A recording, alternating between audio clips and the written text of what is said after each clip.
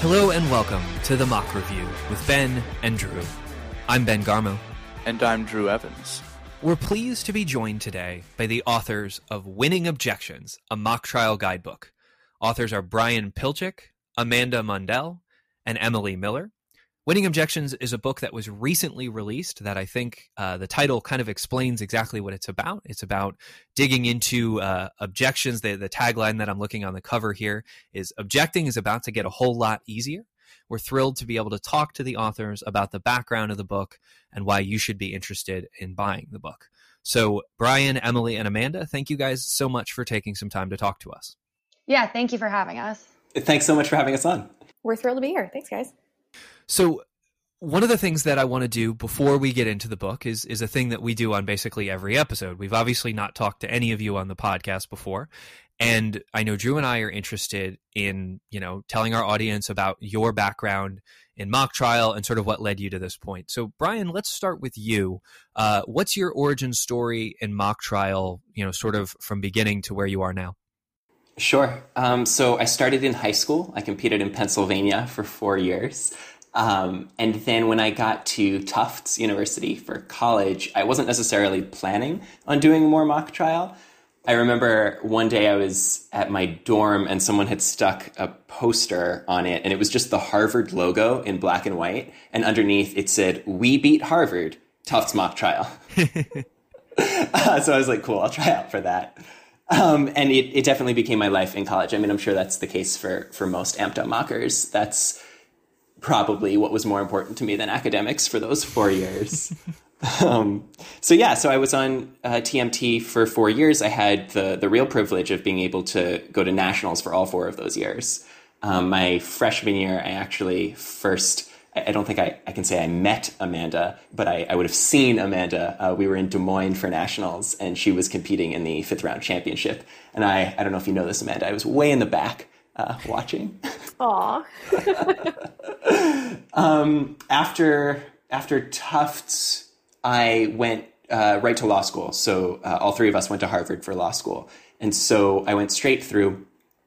And when I got there, I went to the Student Activities Fair, obviously, to see about joining the mock trial team, and was dismayed to discover that, at least at that time, Harvard didn't have one.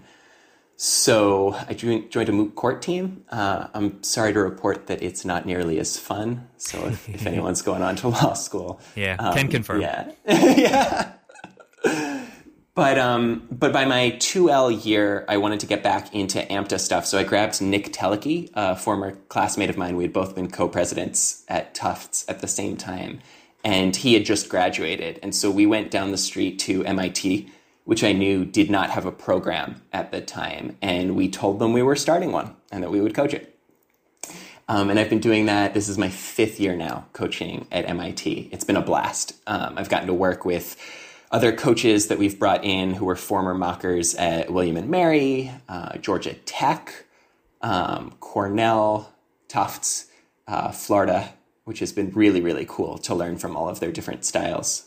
UT Austin. Sorry, Sandy, almost forgot you. So I've been coaching now. I'm a lawyer now. I'm a public defender here in Massachusetts. So I do trial level work with people accused of crimes. And I think that's it. Well, I think that's an interesting sort of way of coming through all of this. So Amanda, we heard a brief reference to you in Brian's, but let's go to you next. Give us your origin story and sort of history in mock trial. Sure. I think my origin story is best summed up by the sentence, "Mom is always right," which is a sentence I try not to use too often. But when I was in junior high, I was just such a shy public speaker and absolutely terrified to give any kind of speech in class or in front of a group. And so I took a speech class over summer to get my speech credits out of the way, because there was no way I was joining mock trial or speech or debate or anything like that. And really had the privilege of working with a wonderful teacher and then the speech coach at our school who pushed me to try to work through some of that anxiety and fear. And my mom had been in the background constantly saying, I really think you should try mock trial. I think mock trial would be really fun. It'd be really great. And eventually I just said, fine, Mom, I'll try out for the team. So I tried out for my high school team and made it as a witness. and really, really enjoyed it. I looked up to a lot of the girls who I went to an all-girls school called Lorena High School in California. And I looked up to a lot of the girls who were attorneys on the team, and stuck with it for 4 years. We actually ended up going to nationals for the first time in the history of our school and our county, which was exciting, senior year. And by that point, I think it's safe to say that I was hooked. So when I went to UCLA for undergrad, that was the first thing I sought out when I started. I tried out for the team and was fortunate enough to make it, and was on a team with some of the great legends of mock trial, Miles Prince, for instance, Stephen Mayer, all those wonderful folks, and spent 5 years at UCLA competing. My third year, we went to nationals a few times, but my third year was the year that Brian mentioned. We actually made it to the fifth round and had a really hard fought round against NYU and won, which was pretty exciting. And then after I graduated, I took about a year and a half off and worked for a bit, applied to law school, went to law school, and thought, I really just don't think that mock trial is over for me. And fortunately, Joe Resnick, who also went to Harvard Law School with us, had the same idea and reached out to me and said, I hear that there's a law school mock trial competition. I really think we should do it. So Joe and I became trial partners and competed our first year at the National Trial Competition, NTC, and went to nationals, crashed and burned. We were absolutely terrible, and went back the second year and actually won the competition. And decided from then on, maybe it would be better to grow this program at HLS so that they could have a mock trial program for years to come. So fortunately, Brian, who actually competed for, I guess, our second year, right, Brian? Competed for the team, helped really ground the program at HLS. And we ran tryouts, and Emily tried out for the team and made it, and competed on a team for the regional level of the national trial competition and was excellent. And that's kind of how that got started at HLS. But that's sort of my competition story. I've also coached at various levels. I used to run an elementary mock trial workshop for elementary schools over the summer. I coached middle school mock trial the year after I graduated law school in Iowa when I was clerking. I've coached at the high school level back at my high school, and I've assisted in college. And then most recently, I've had the privilege of working with UCLA Law School and Justin Bernstein with their program. Well, I think if there's one thing to take from that, from two people who host a mock trial podcast and three people who wrote a mock trial book, is that mock trial is definitely never over for any of us. But that's great, and obviously, we've heard Justin is decent at this activity, so I think that's a really cool experience to have. So Emily, let's go to you next. We've heard you mentioned in Amanda's story as well, but what's your origin story? How did mock trial start, and how has it gone for you? Yeah, absolutely. So like Brian and Amanda, I competed in high school. I honestly tried out for mock trial because I had tried basically every sport in the universe, and I was just garbage at all of them. So I thought maybe this, kind of nerdy club is probably better suited for me. And it just kind of took hold from there. It was so important, like a lot of people, I think, experience in this community, to my social life. It was so important to building public speaking skills. So when I got to college, I went to Cornell. It just felt like a natural fit. I had to keep going. And then once I graduated college, like Brian, I went straight through to HLS. And by that point, I really thought I was done. I had kind of prioritized mock trial over school for a long time. And I was like, no, this is law school. This is serious. I gotta start really hitting the books. And fortunately, Brian was very, insistent that I not give up on mock trial. And he persuaded me to just, join the HLS team, which was a lot of fun. And then I got involved with coaching, at MIT with Brian, which was just an absolute blast. And it was, taught me a lot about mock trial that I don't think I knew before. So I did that through law school, and now I'm working in New York City. I'm an employment lawyer, so I do represent plaintiffs in various employment cases, sexual harassment, discrimination, and I also do some criminal defense. So about to get some of my first trial experience, which is really exciting. But mock trial has always been a big part of this and definitely led me to where I am now. Nice. Well, thank you guys so much for being on here and sharing your stories with us. I think that it's really nice and wholesome, at least for me to hear as someone that's recently removed from the college mock trial circuit, that the friends that you make, the people you meet can stick with you, and maybe you can do something crazy like write a book together. So here we are. The three of you have written this wonderful book. Let's get started with where that book all started. So how did the initial idea kind of form for, I assume, one of you, and then how did it come together around that? Yeah, so this is my fault that this book exists. It was my first year out of law school, and I was coaching MIT now for a couple of years, and I'd been realizing that, every year I kind of had to do the same thing, right? In September, I would get all the new members together, and one of my responsibilities as coach was teaching them the basics of mock trial. And one of the hardest things to teach them was objections and the rules of evidence, right? We would have maybe half of the new members had done some high school mock trial in different states. Half of them had never done mock trial before.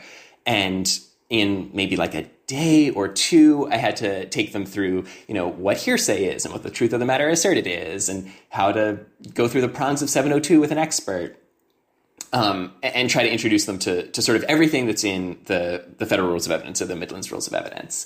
And doing it year after year, it became pretty evident that there were lots of things I was telling them that weren't actually in the rules, right? Like nowhere in the rules does it say, oh, here's what a party opponent means. And so I wanted the resource for me as something that I could maybe, give out to the students or ask them to, read a little bit every week or something like that. But the other thing that was going on was as I would coach, we would go to a ton of tournaments. And as coaches know, we often get dragged in to judge, which can be a lot of fun. And I would, always try to preside whenever I could. And so presiding at invitationals tournaments, or last year, for example, I had the pleasure of going to Philly and presiding over an NCT round, which was really fun. When you watch these rounds as the presider, you start to really see, sort of what the circuit does and doesn't understand about the rules of evidence, especially as someone who's now gone through law school and now practices as a trial attorney. And you can sort of see where some of the holes are in kind of the knowledge that the circuit has. And so those things were sort of bouncing around in my head that, coaching MIT and judging for other teams.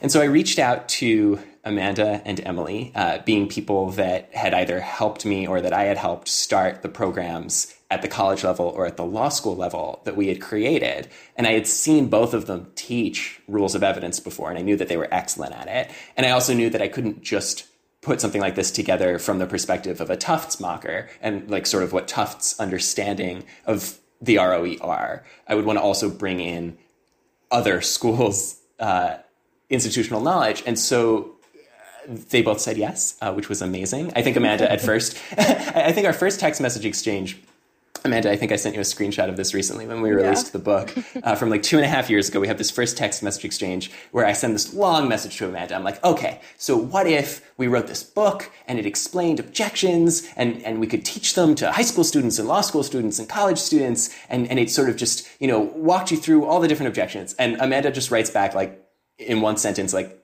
isn't that what the rules of evidence are? Okay. Thanks, Amanda. And yet here we are.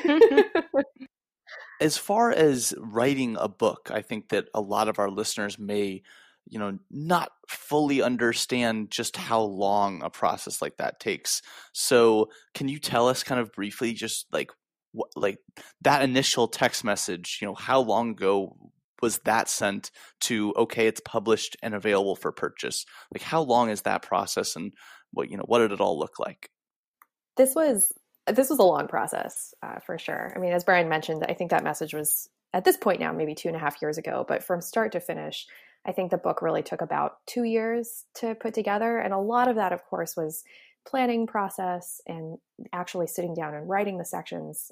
But I would be remiss if I didn't say that a big chunk also of that time was making sure that we got drafts of this book out to editors and folks that we really wanted feedback from. And we wanted to sort of do that at various levels. We got feedback from students who maybe don't have a proficiency in the rules of evidence, but are certainly the types of folks who would be using this book on a regular basis, at least as our first target audience. But we also got feedback from coaches and from other AMTA competitors, folks like Mike Polovich or Kyle West, both of whom are affiliated with AMTA.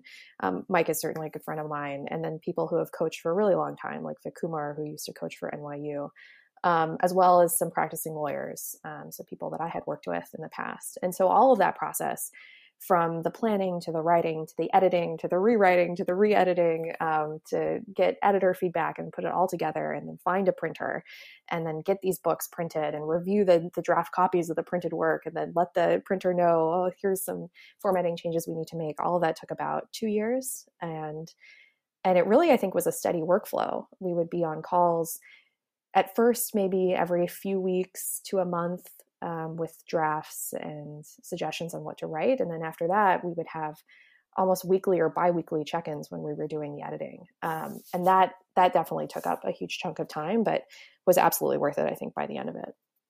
You kind of referenced it there, but can you go into, it's very interesting when you have, 3 people with different sort of approaches to the rules of evidence, presumably different sort of methods of teaching the rules of evidence. So how did you go about sort of parsing that out and dividing the labor and ending up with, one completed finished product? That's a great question. I think very early on, we decided if we want to write this book, we should probably just see how it writes. So we each took the lead writing a particular chunk. Brian is the lead and responsible for hearsay, for instance. I took relevance and Emily took character. We thought those were sort of the big 3 objections that come up on every trial. They have lots of, unique aspects to them, things that need explaining. And we each sort of took a draft of our own and then sent it to each other and would comment back and forth on that. And that took a little bit while. And then we decided to add more chapters to that. And once we had a set of chapters, this is where I introduced both the best and worst editing system that we have ever heard of, which is the line-by-line editing system. I had both the good fortune and misfortune, depending on how you look at it, of working with other people doing collaborative writing projects in the past. And what worked for us, even though it took a lot of time and was very painful, was truly reading the book out loud or silently to yourself, line by line, and then everybody jumps in and makes comments on word choice, on precision, on substance, on tone, all of that. And going through drafts of every chapter line by line to make sure it was right and clear and effective and saying exactly what we wanted to took forever. But with multiple writers, that's the way that we end up with a product that actually writes with one voice. And so it took a lot of Google Hangout chats, a lot of Google calls, a lot of Google Docs, honestly, Google key in assisting the multi-author writing process here. But yeah, thanks, Brian and Emily, for your patience with that. Are you kidding? I was actually really glad, Amanda, when you suggested the line-by-line system, because I was really thankful that both of you were willing to spend so much of your time while you were working as actual attorneys doing this project. But I wasn't sure how much time we were all willing to put into it. And so I was definitely afraid at points that we would sort of just, draft something, call it good enough and send it out. And that is not what I wanted at all. I wanted to, I've quickly learned that all 3 of us are like this, but our perfectionism is such that we want to keep rewriting it and rewriting it and rewriting it until there's nothing else we would change. And I'm just really thankful you were all up for that process. Well, with that writing and rewriting process, was there, because you deal with basically all of the major rules in the book and going into fairly, great detail on each one, was there a particular rule or section or passage that you found to be the most challenging to put together? Yeah, I think there were probably 2 here, and one is more conceptual and one is more substantive. I think substantively, the hardest section to write was character, and then conceptually, the hardest to conceptualize was foundation.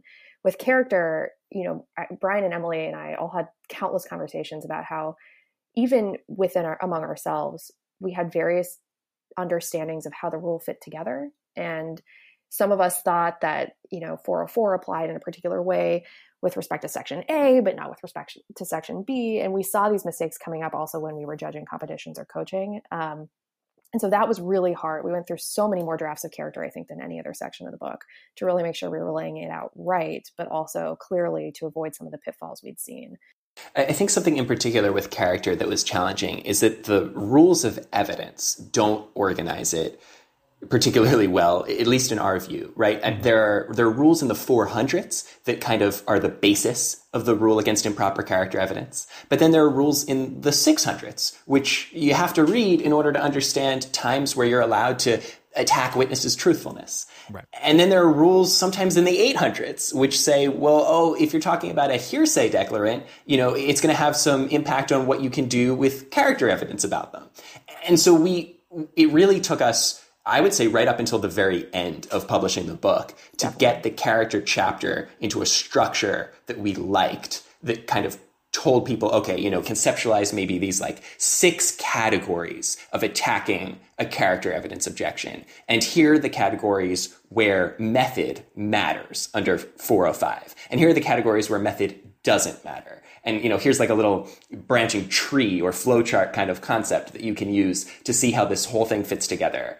Because I think whoever drafted this did it a little piecemeal. That's for sure. I mean, that character chapter was rough to write, but I think it's better now. And I mean, conceptually, foundation is such an easy concept that students grasp almost intuitively, where a witness is up on the stand and says something and it kind of comes out of nowhere, and they think to themselves like, oh, we really need some other basic step before the witness can say that. But when we were talking it through, I think Emily and Brian both had a similar reaction, which is there's really 2 different flavors of foundation. One is the one that students immediately grasp onto, which is the witness gets up there, says one thing about their background, and then we're all of a sudden we're somewhere else in the story, and we've missed some background information that's necessary. And the other part that's harder to explain is this idea that foundation is actually inherent to basically every rule of evidence, because it's really an objection to whatever requirements of the rule are missing for some other piece of evidence to be admitted. And that actually conceptually requires students to have at least some understanding of how objections work and what the rules of evidence are saying. And so Emily took the lead on redrafting a good chunk of this chapter, specifically to help reframe that conceptual understanding. And that I think turned out pretty successful, but took a while. Yeah, I think with foundation, even more so than with character, it's just a place where the rules of evidence really kind of let us down in terms of how to understand and how to teach this. I mean, you have students asking you questions about how do you know that foundation works this way? And it took us a long time to figure out how to really put into words the way that we thought it should be thought about. Well, I think you've all kind of alluded to the way that you ended up structuring the book, but can you kind of give us an overview? What was the method behind the madness of the structure of your book? Obviously, you guys had a little more time to hopefully think about a way that is easier for the reader than the traditional rules of evidence.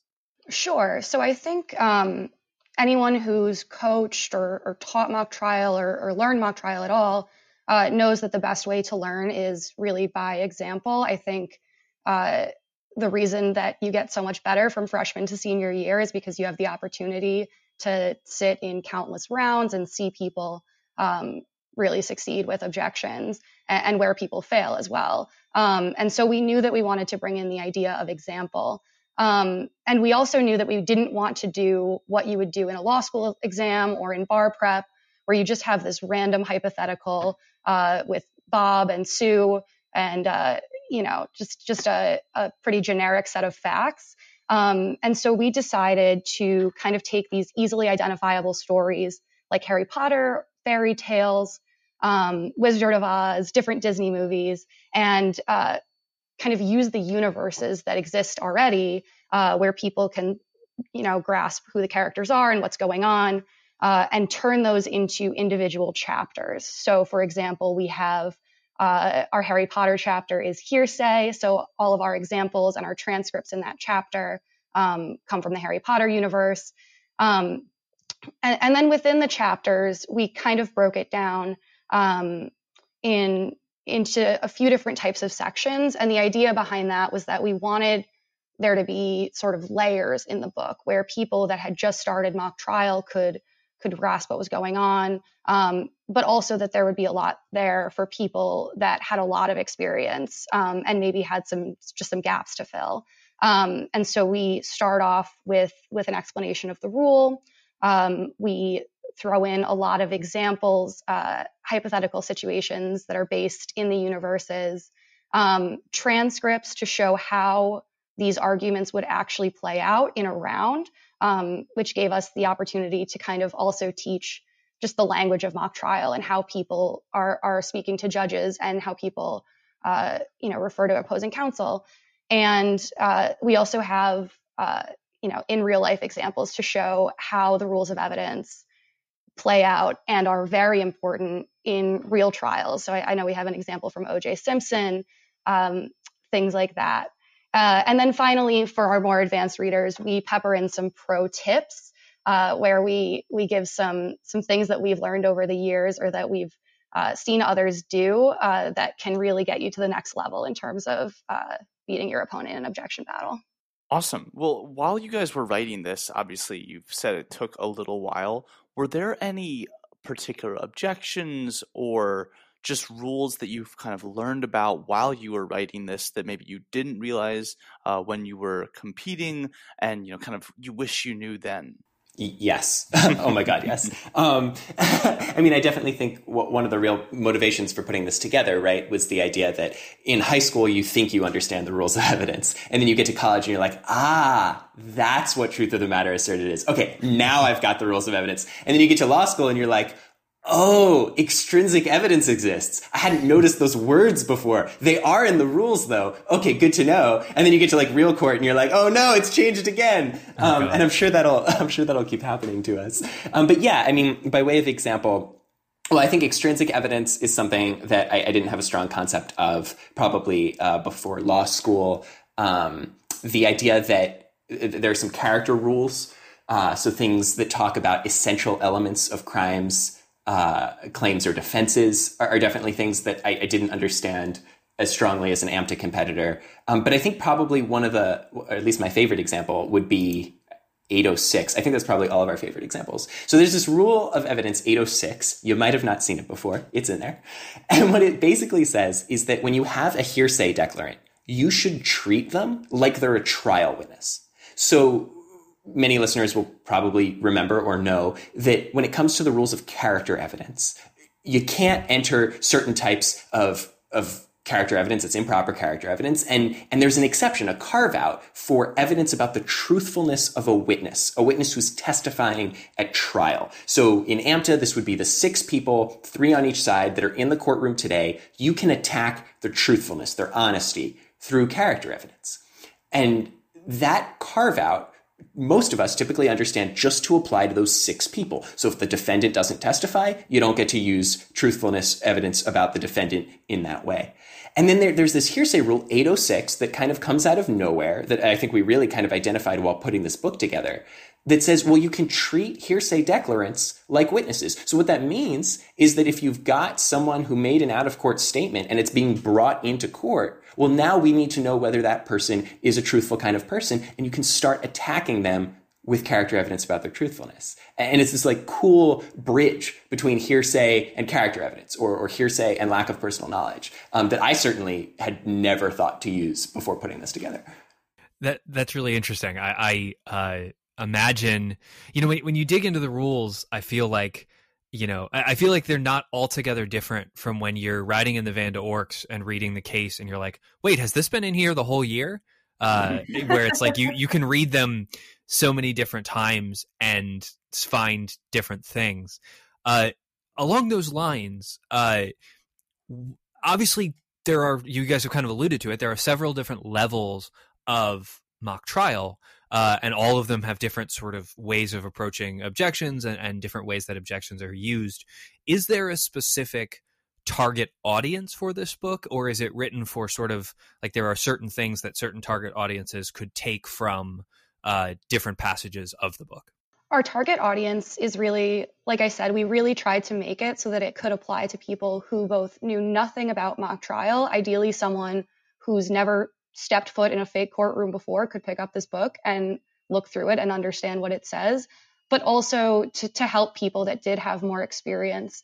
So I think we're aiming it at high school, college, law school, mock trial, really anyone who needs sort of a boost in learning about how the rules of evidence apply. I know I came from a student-run college program where we had seniors teaching the rules of evidence. And, as much as you try to convey the information, I realized once I got to law school that what I was teaching was just a very surface level explanation of the rules of evidence. So I think, especially with those kind of teams in mind that might need, just some extra help, I think that's really who we're targeting here. Along those lines, something that sort of occurred to me as we're talking is I think there are, areas of the rules of evidence where different people interpret them different ways. And, I know you guys talked about your process and how you sort of resolved everything. Was there ever a point during the process where you sort of, you're working on, okay, let's try to explain this to someone, and you kind of just got to a point where you were like, you know what? I think my understanding of how this rule is supposed to work is just a little bit different from yours. Or did you guys feel like you were kind of able to get to a common understanding of all of the concepts that are in the book? I think we eventually landed on that common understanding, but there were so many times, Ben, when we would sit down and say like, oh, I thought that rule was really used for this purpose. And I think that that's clear from the commentary to the rules of evidence, for instance, or from the way that all of this works. And then someone else would sort of jump in and say, well, I just saw this play out in my deposition or the hearing that I just had, and I thought that the real way that you argue this is this way. And there were so many comment bubbles on our drafts and like conversations back and forth to that effect. But we really didn't want to put out a book where we all didn't feel like we could get behind the content entirely. And so we really did have a lot of conversations about that. And in particular, like we pulled up case law, through Westlaw just to make sure that this was not a wild and crazy interpretation of a particular rule. And some jurisdictions will apply rules slightly differently. And there's places in the book where we've recognized, California, for instance, for those working under the California rules of evidence, doesn't recognize this particular hearsay exception, and instead treats it differently. And so we tried to make that clear that some jurisdictions will have some variance. And we also, with editors and other folks who were reading this book, jumping in with their own reactions, that kind of helped us shape it. But I think we did ultimately end up on a common understanding of how these rules operate. It just took a lot of time to really sit with them and think about them, which is something that a lot of AMTA students and high school students and even law students don't really have the time or ability to do upfront before they're preparing for their competition. So obviously, we are currently recording this during the quarantine in which everyone is fairly homebound, and I'm not sure whether it was because of the quarantine and everything, but you all recently hosted a Facebook Live event in which you had kind of a objections trivia for a few different teams. So could one of you just kind of tell us a little bit about that and how that went? I think that it was a nice break for a lot of college mockers who were kind of wanting their itch for objections after they'd just, done their closing for UCLA's competition. And this was kind of their chance to exercise those muscles a little bit. Yeah, this was a lot of fun. So you're totally right. It was definitely inspired by the quarantine. Basically, as soon as we realized that all of the schools were being shut down and that the students were being sent home and that something like nationals was going to be either canceled or postponed, we started brainstorming to see if there was anything that we could do online. And so a Facebook Live event was the first thing we thought of, and we did it in the form of pub trivia. So we put together 30 questions across a bunch of rounds, and we actually had really good turnout. We had 30 schools show up. There were like 80 or 90 people watching the live stream at a time, hundreds of comments. And Amanda hosted. She was fantastic. Read out all of our, you're very welcome, Amanda. Read out all of our questions. And then we had people submitting responses over a Google form. And Emily and I were running virtual tab room in the back, scrambling. It was way harder than I expected, scrambling to grade these responses as they were flooding in. Yeah, as it turns out, we're lawyers, not mathematicians. Oh, that's super true. I mean, it was easy enough to do like the true false questions. But once people started doing free responses, I mean, there was one instance where we had written a question with the intent of the question to be testing your knowledge of the concept called forfeiture by wrongdoing. And of course, we had written the question, I don't know if you want to say ambiguously enough or sloppily enough. I'll take responsibility for that, such that you could also solve it by the text of a different rule that had to do with requiring homicides, in dying declarations. And so we start seeing these answers flood in, and, some teams didn't seem to know, what the right answer would be. And then there was these two categories of teams giving two very different, very confident answers for the solution to this question. And so I had to get Emily on the phone and be like, wait, are these both right? What's the answer? We ended up accepting both of them. But no, it was a ton of fun. Tufts ended up taking first place. I was very proud. I promise I didn't give them answers. Yes, I didn't. Because they're a student-run, uncoached program. Let's just make that clear. They're a student-run, uncoached program. I'm no longer affiliated.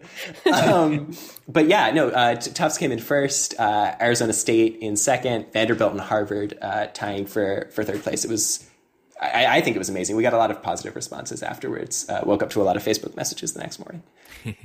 Well, that's great. And I think, in the current situation that we're all in, it's good seeing what UCLA did with the online competition and what you guys are doing with this. We're all doing the best we can to sort of, just keep ourselves sharp and to sort of keep getting to do this activity that we all really enjoy, and that got sort of cut off right in the middle of the peak of the season.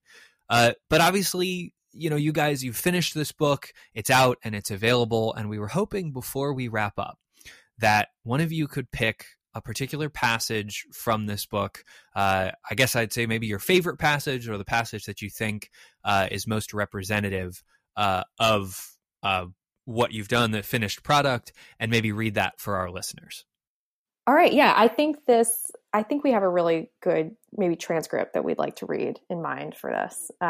So in our hearsay section of our book, we're looking at page 91. We talk a lot about recorded recollection, which is an exception to hearsay 8035. And there's a transcript that starts off like this. Professor Gilderoy Lockhart once fought off a vampire. At least that's what he wrote in his book, Voyages with Vampires. Years after the incident, his memory was erased. Now, an old witch claims that she, and not Lockhart, is the true heroine of that story. She sues Lockhart for profiting off of her triumphs. Lockhart, have you ever fought off a vampire? I can't remember. Would it help your memory if you were to see a copy of your book, Voyages with Vampires? It might. I'm showing opposing counsel what's been previously marked as Defense Exhibit A. May I approach the witness? You may. Professor Lockhart, I'm showing you what's been marked as Defense Exhibit A. What is this? It's a book I wrote called Voyages with Vampires. When did you write this book? Several years ago. It was my first diary-style book. I wrote it as a way of documenting my travels. Did you take care to record your travels accurately? Of course. I would have written down each day's events in painstaking detail. I would have even taken some photos to go along with the description. If you would, please turn to page 32 and read the second paragraph silently to yourself. Look up at me when you're done. Does that refresh your recollection regarding whether you actually fought that vampire? I'm sorry, I still can't remember any of that happening. In that case, Your Honor, I move to admit what's been marked as Defense Exhibit A into evidence as a recorded recollection. Objection. Under Rule 8035, counsel may read aloud from the book, but she can't enter it into evidence because she and the witness are on the same side of the case. Sustained. Amazing. Excellent choice, Amanda. And yeah, I mean, that's kind of what the book does, right? It spends a majority of the time explaining how the rules work, what the nuances are, and then we jump into these transcripts to try and show, okay, what do you actually need to say? Right. And at the end, Amanda gets to sustain her own objection, which I can't imagine is something that she's too upset about, right? Oh, it's a dream come true. That's great, though. I love that. And I love, I think we've all, who have had to teach the rules of evidence have done things like using Harry Potter or Star Wars or things like that, or the different, stories that you do in here. And I think that's a really cool example of putting it in a context that people are going to understand and be able to relate to, and also making it a little bit more fun. So to finish up here, we've talked a lot about the book. We've talked a lot about the process, about the finished product. The book is now available for sale. So could one of you tell us, sort of give us a final plug for what it is that you've put together and explain to our listeners the best way for them to pick up a copy of the book? Yeah. So, I mean, I think our final plug is just, we think this is a great resource for students and young lawyers at all levels. And the best way to get it is to go to our website, which is www.winningobjections.com. You can place an order directly from there. And then one of us, most likely me, will wrap up your book, put a label on it, and put it in the mail to you. And it'll reach you in, if you choose media mail, 7 days. And if you really desperately need an objections book in the next 2 to 4 days, we can get it there faster as well. But we really hope that, no matter how many people end up buying this book or which students buy it, we think that it's been a great resource for us to learn and to reappreciate the rules. And we think it's something that really has something to offer for anybody at any level. And am I right from looking at your website that you have a bulk discount if you want to order a set, say, for your whole team to distribute or something along those lines? Yep, that's exactly right. So for folks who, have 10 members on their team or 10 people who want to get together and buy a copy each, we do offer a bulk discount for those students. And we've also been really fortunate recently to receive some orders from university school bookstores who are incorporating the book as actual textbooks in their mock trial or trial advocacy programs. And that has been another way to be able to get these books on shelves more accessible to students who might walk into the bookstore and try out for their mock trial team and have a resource that they can use immediately. Well, that's great to hear. I think it's a really great resource. For those listening, Drew and I are going to jump back on the mics in a few minutes to do our in-depth book review and go into what we like about it and what we, we've both gotten a chance to read the book. But Brian, Emily, and Amanda, we can't thank you guys enough both for writing this book and for joining us on the podcast. I think it's a really great resource. And I'm looking forward to it being distributed to the AMTA community at large. I think it's going to be really beneficial for a lot of teams.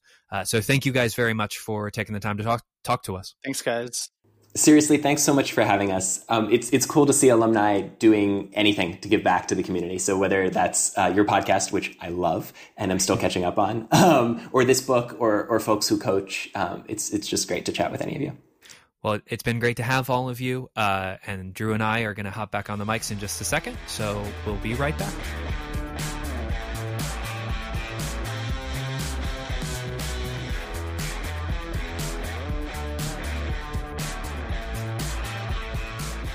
Welcome back to the Mock Review.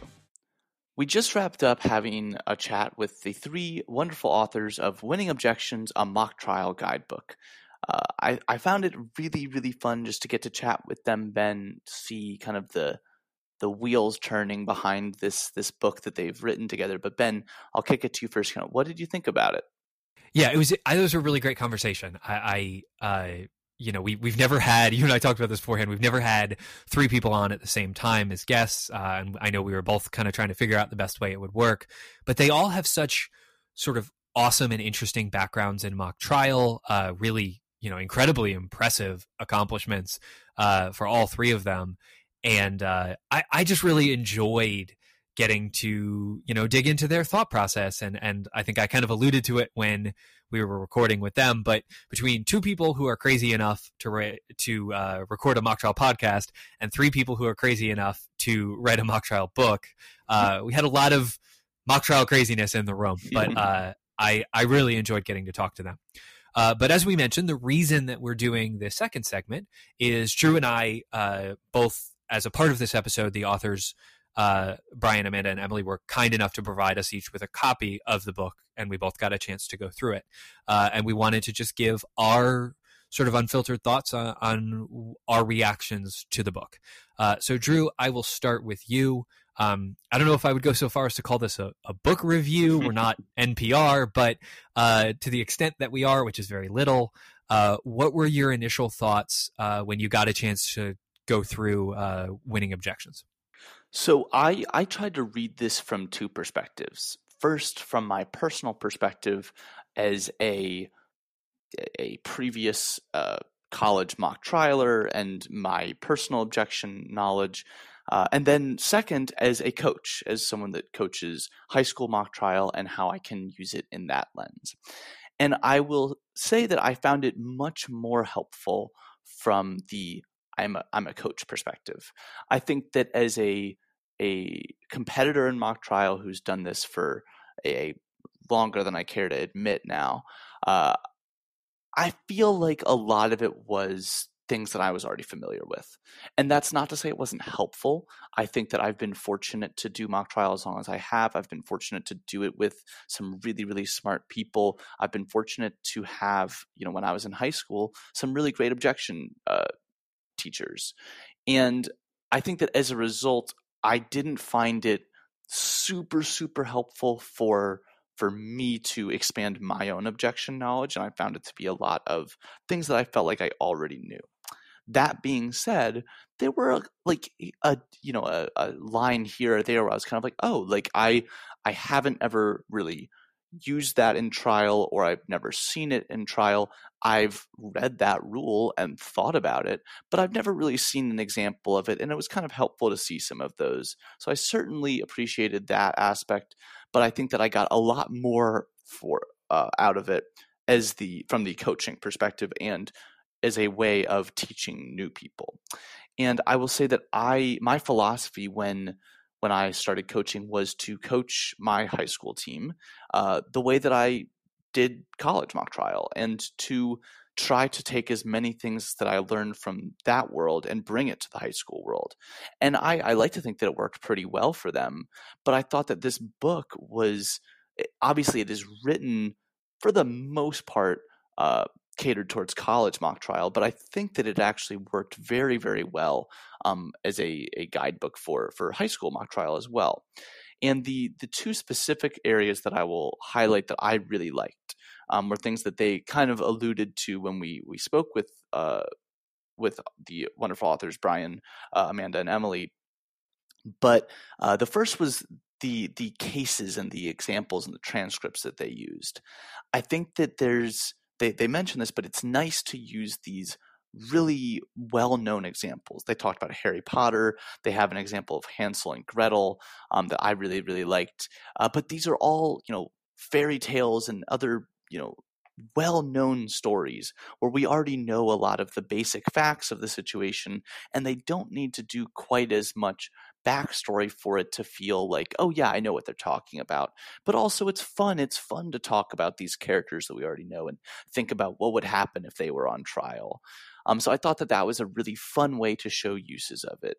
And just to expand that a little more, the fact that they were doing this whole, how can I use this in trial, and showing examples of, okay, I just told you what hearsay is and what this exception to hearsay is. Here's an example of when that happens in trial. This is the back and forth that you can expect between yourself and a judge. I think that just having that in and of itself is a really, really helpful thing. And I just think that those examples, when they're relevant and they feel it like something that when they feel like there's something that I'm familiar with already, I think it makes it all the more meaningful. And I think that it can be really, really beneficial to people just learning a lot of these things, to not just understand what the definition of relevance or hearsay is, but to actually see how it is used in trial and where I can use it and how I can win an objection with it. So Ben, I'll kind of kick it to you now. What did you think about it? Obviously, you have the coaching perspective that I've spoken about, but you've also been a trial attorney for some time. So hopefully you have that unique perspective. Yeah. So I will say this first. I really like it, and I genuinely mean that. I think we've sort of shown on the podcast at this point that we are honest about how we feel, and if I had thought it was, sloppy and bad, I would say so. And I absolutely do not feel that way. I think that you'll hear from the interview, just the degree of care that the authors put into the book. And I think that is very clear. They're all three very intelligent and extremely experienced in multiple different levels of mock trial. And obviously all, moving on to doing things in the real world. And so I think it's a really great resource. Similar to what you were saying, Drew, I'll sort of look at it from two quick perspectives.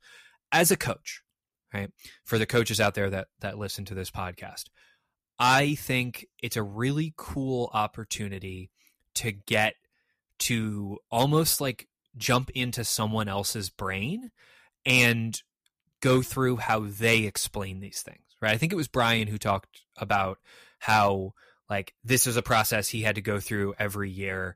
And I really, I really felt that when he talked about that, trying to teach, I can think about, giving evidence lectures at the beginning in September when we bring in all the new members, and all the new members look terrified and all the old members look bored. And that is an incredibly challenging part of the season in terms of coaching. And I loved when I was reading this book, getting to be like, okay, I explain this way, they explain this way, which, let me rethink my perspective a little bit. Let me think about whether or not I can incorporate this into the resources that I use. I imagine other coaches will have a similar experience I did, where there are portions here and there where you think, okay, I see it a little bit differently than how the book explains it.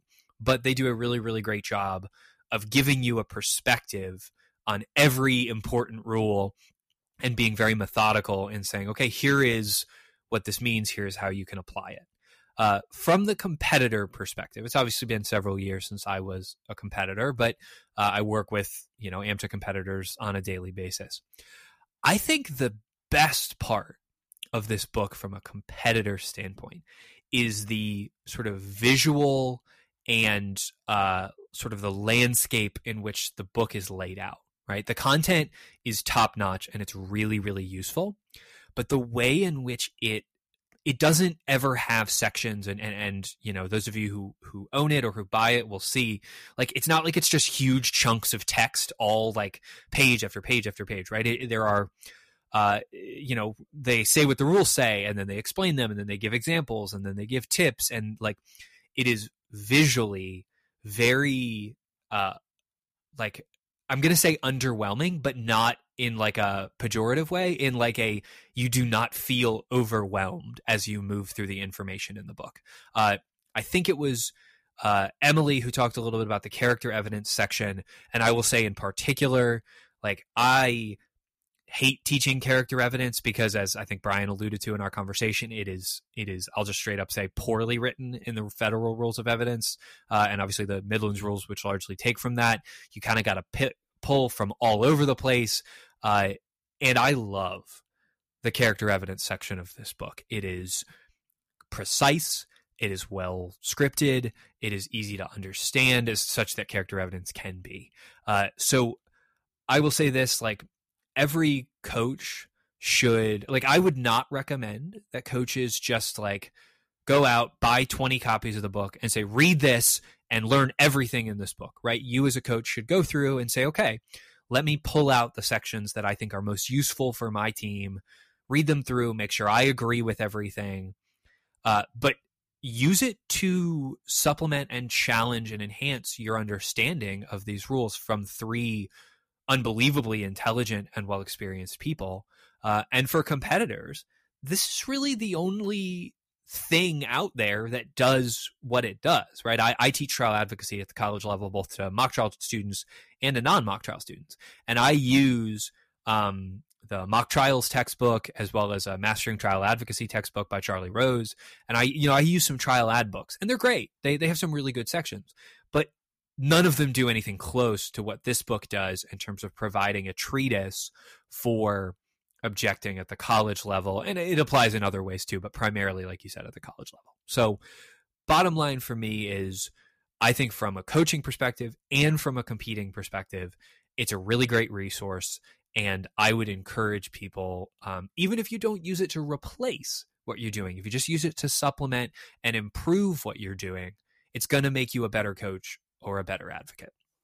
No, I think that I totally agree with that. I think that this, one of the things that I really liked, just the fact that they spent the time to do this and to break it down so much for people.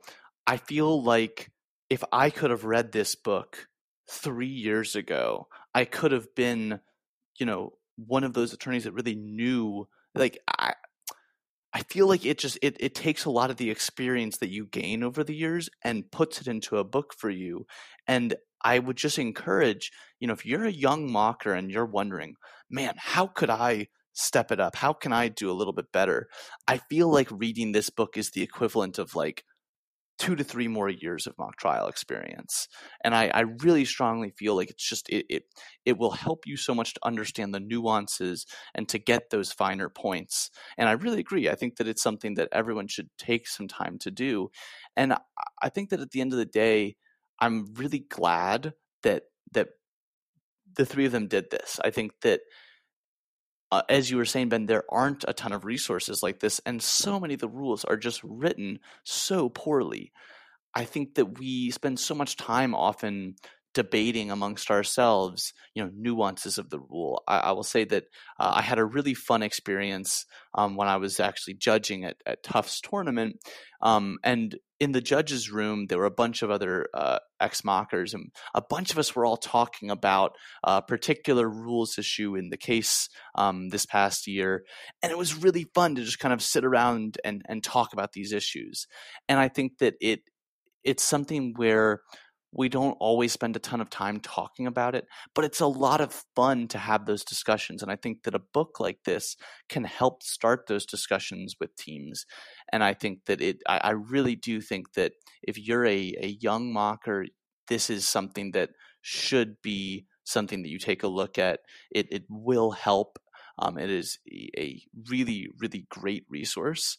And I'll echo what Ben said about the character evidence section. That to me was one of the most helpful sections for me, just as a coach. It's character evidence just sounds so weird. It's intimidating. People don't understand it. As Brian talked about on the podcast, it's scattered around the rules of evidence as to what applies to what. And they did such a nice job of consolidating it all into this one really clean chapter. And I just think that in general, I love the way that they organized it and allowed you to kind of navigate it in a much more coherent way. I really do think that this is a great resource for people to use. I really enjoyed reading it. Like I said, there were a couple of little things in there, little nuggets of knowledge that I read, and I was like, wow, I didn't know that. That's really, really cool. And that's really, really helpful. So I think that it really can be helpful for everyone.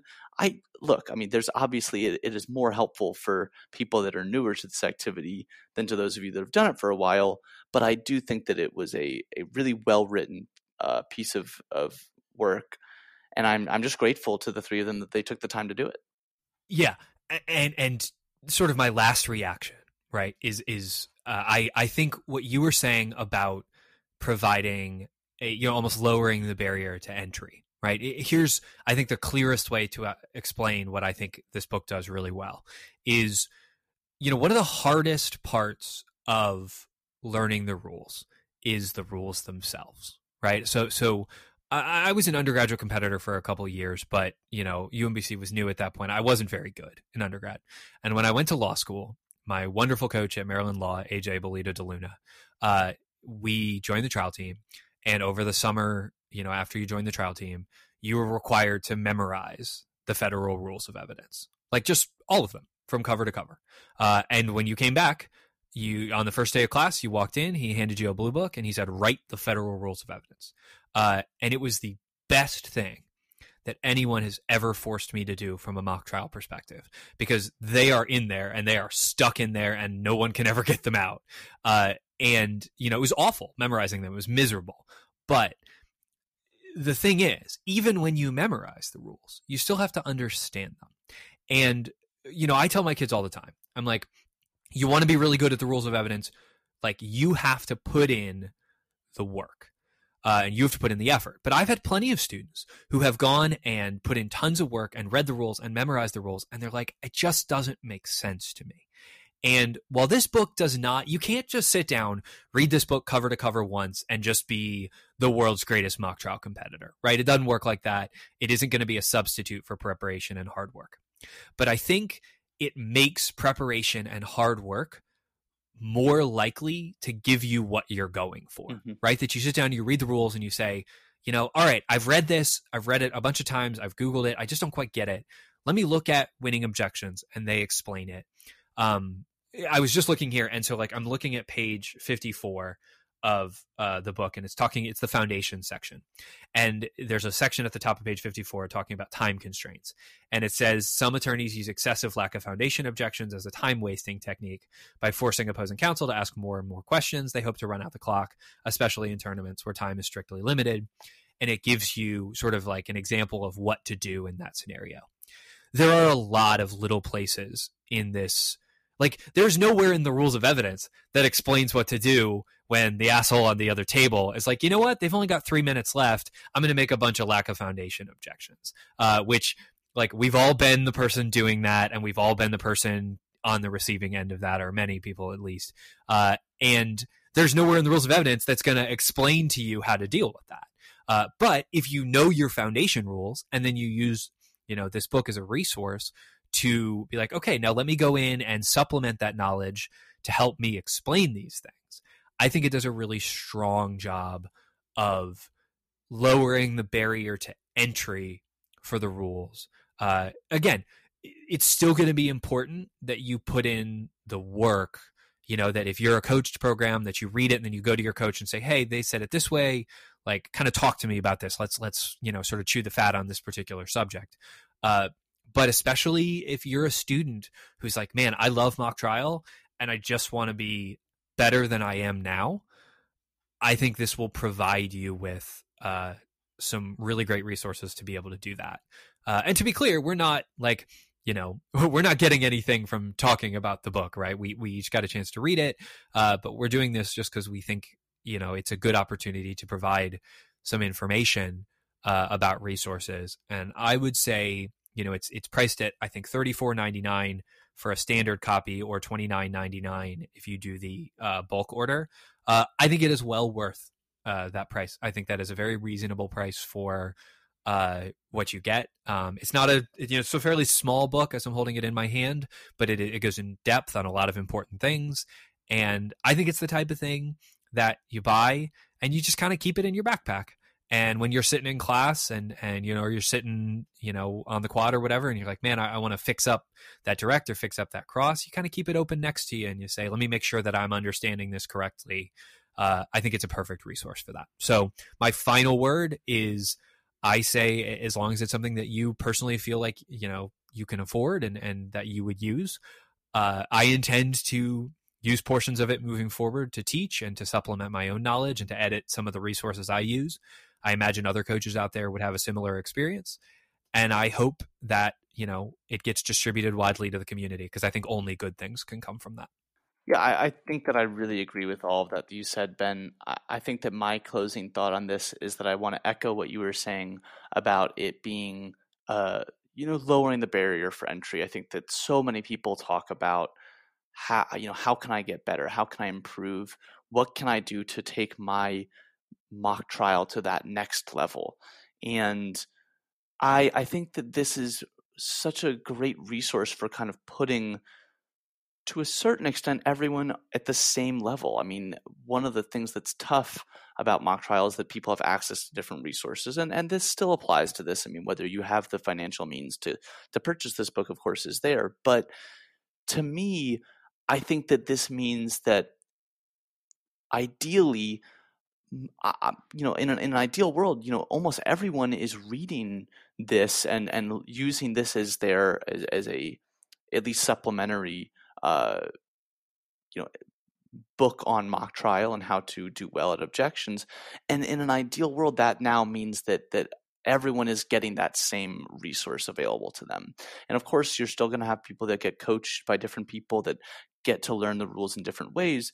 But I think it's really great that we are, giving everyone kind of the same tools and then seeing, how well do you use those tools? And I just think that in general, that's going to continue to make this activity a more balanced one, and one that more and more people can get involved in, can fall in love with it the way that we have, and can find their success. So I'm just, as I said before, so grateful that this has been written, and I would encourage everyone to if they have the means to go out and get it. I think it'll help a lot. Yep, I agree with that. Thank you again to Brian, Amanda, and Emily for coming on the show. It took a little bit of a maneuvering to figure out, a way for all five of us to talk together, but I was really glad that we did. And Drew, this whole self-isolation thing, we're recording this at the beginning of April. And, since we talked to Devin and since we, did our Orcs review, obviously things around the world have gotten, much worse. And I'm guessing the vast majority of our listeners are, isolating at home or isolating, in a particular location. So I hope things are well with you. And I've been enjoying just kind of doing the best we can to provide a little bit of, I don't know if distraction's the right word, but just a little bit of mock trial content in the midst of, a pretty challenging time. Yep, I agree. I think that everyone hopefully stay safe. Yep, I agree. Everyone stay safe, stay well. We're looking forward to being in your feed again very soon. Until then, this has been the Mock Review with Ben and Drew.